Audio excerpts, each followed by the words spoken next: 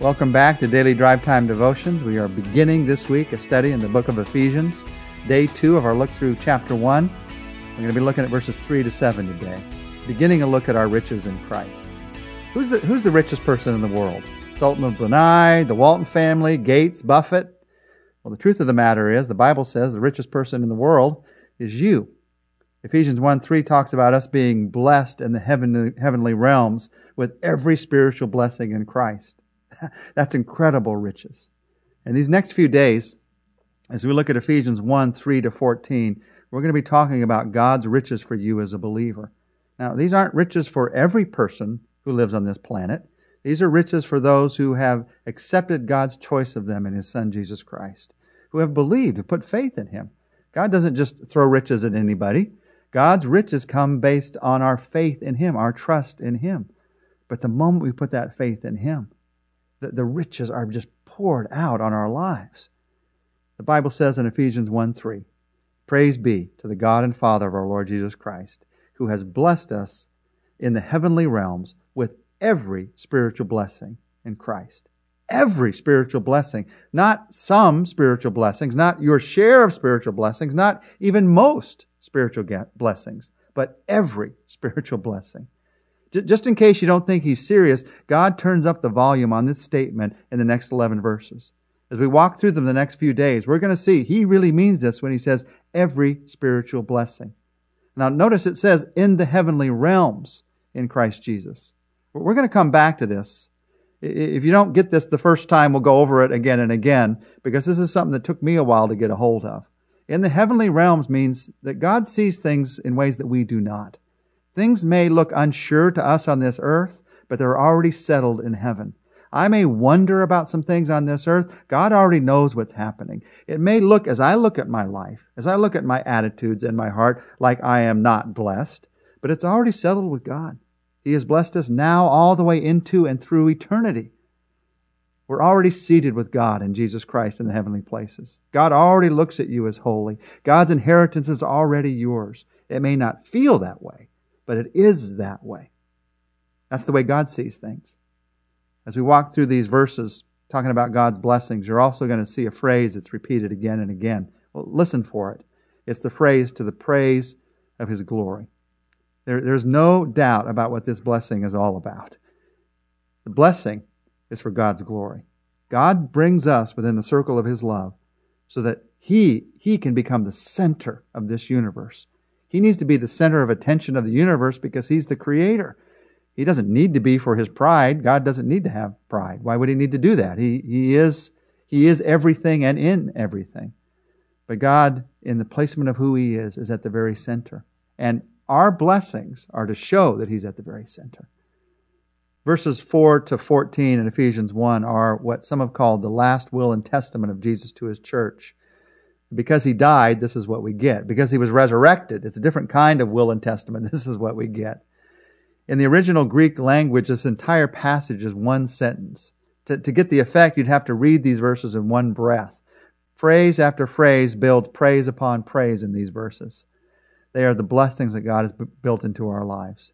So let's just walk through them these next few days, beginning with blessing number 1. We're going to talk about 7 of them. Blessing number 1 is that God chose us to be holy and blameless. Ephesians 1:4. "For He chose us in Him before the creation of the world to be holy and blameless in His sight." Now the blessing is the holy and blameless, but we get stuck earlier, the chose us in Him before the creation of the world. This idea of chosen and predestined, it creates a lot of questions in many of our minds. The question is, how can we be chosen and still have the responsibility to choose? If my life is predestined, does that mean I don't ever make any decisions? Well, let's just walk through this. Does mankind have a free will? The answer is yes. Obviously, yes. You can see that in this world. Question number 2, does God have absolute control? The answer to that one is also yes. You see that in the Bible. Does man have free will? Yes. Does God have absolute control? Yes.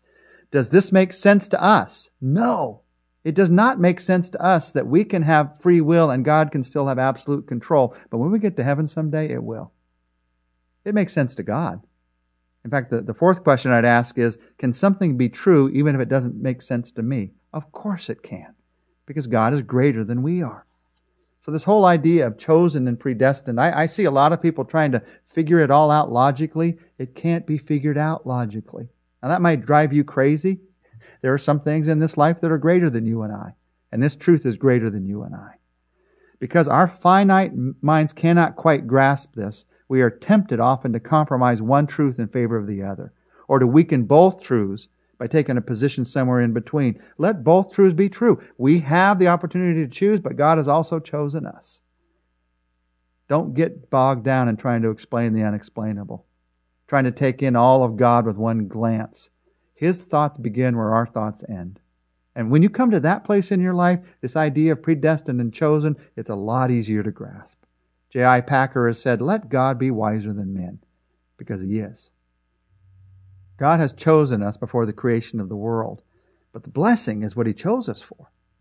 He has chosen us before the foundation of the world to be holy and blameless in His sight. Holy, separate and distinct, blameless, a sacrifice fit to offer God. That's the idea there. This is where you're headed. Holy and blameless, standing before God, holy and blameless in His sight because of what Jesus did for you. But here's the excitement of this. Because God's already done this for us in Christ, this is where He sees you right now. God sees you in light of where you're headed. Not in light of where you are today. He sees you in light of where you're headed. And that's what gives you and I the faith and the strength in daily life to live up to where we're headed. Holy and blameless in His sight. That's the first blessing. Blessing number 2 in Ephesians 1. God has adopted me into His family. Ephesians 1, 5, and 6. In love, He predestined us to adoption as His sons through Jesus Christ, in accordance with His pleasure and will, to the praise of His glorious grace, which He has freely given us in the one He loves. You see, we're all part of God's creation. God made every one of us. But we are not automatically a part of God's family, not according to the Bible. We're adopted into God's family. God doesn't force anyone to be in His family. You have to accept His choice of you to be adopted into His family. And when we're adopted into His family, we see the world in a different way. Romans 8:15 says, we should not be like cringing, fearful slaves, but we should behave like God's very own children, adopted into His family and calling Him Father, Father. I've talked to people who have been adopted in a physical sense, adopted into a family, and they struggled when they learned that they were adopted. But there came a moment when they realized that the fact that they were adopted meant they were chosen. Someone had specifically chosen them to be a part of their family. Adoption shouts the truth. I am wanted. God says, I want you in my family. And so He adopts us into His family. That's one of His blessings.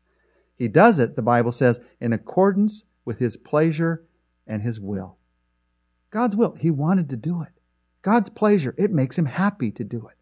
For God, adopting us, adopting you, isn't just the right thing to do spiritually. It is a joyous thing to do. He wants you in His family. Jesus Christ came to this world and gave His life so we could be adopted into God's family. That's the reason. Now, the next phrase talks about the result, to the praise of His glorious grace.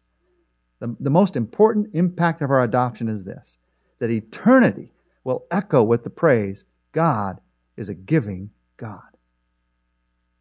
As we're beginning in this study of the book of Ephesians, chapter 1 begins to talk to us about who we are in Christ. Later, we're going to look at what we do in Christ. But God begins by sharing with us, here's who you are, because what we do grows out of who we are, not vice versa.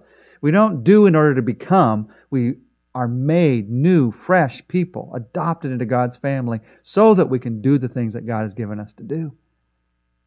As we talk about God's blessings, I don't know about you, but I can't help but just take a moment to tell Him how thankful I am. God, thank you. As we come to the end of this look at these verses in Ephesians 1, we are grateful. We're grateful that you have chosen us to be holy and blameless in your sight. We could never attain that on our own energy, on our own effort. We see the evil in our lives. We see the sin in our lives. But God, you made us new and different. You see us new and different because of Jesus Christ. We are grateful. And Father, thank you. that you have adopted me into your family. Thank you, Jesus Christ, for your love for me. Help me to live my life this day in the light of your love. I pray this in Jesus' name. Amen. Well, join us tomorrow. We're going to continue to look together at these blessings that God has given to us as a part of His family.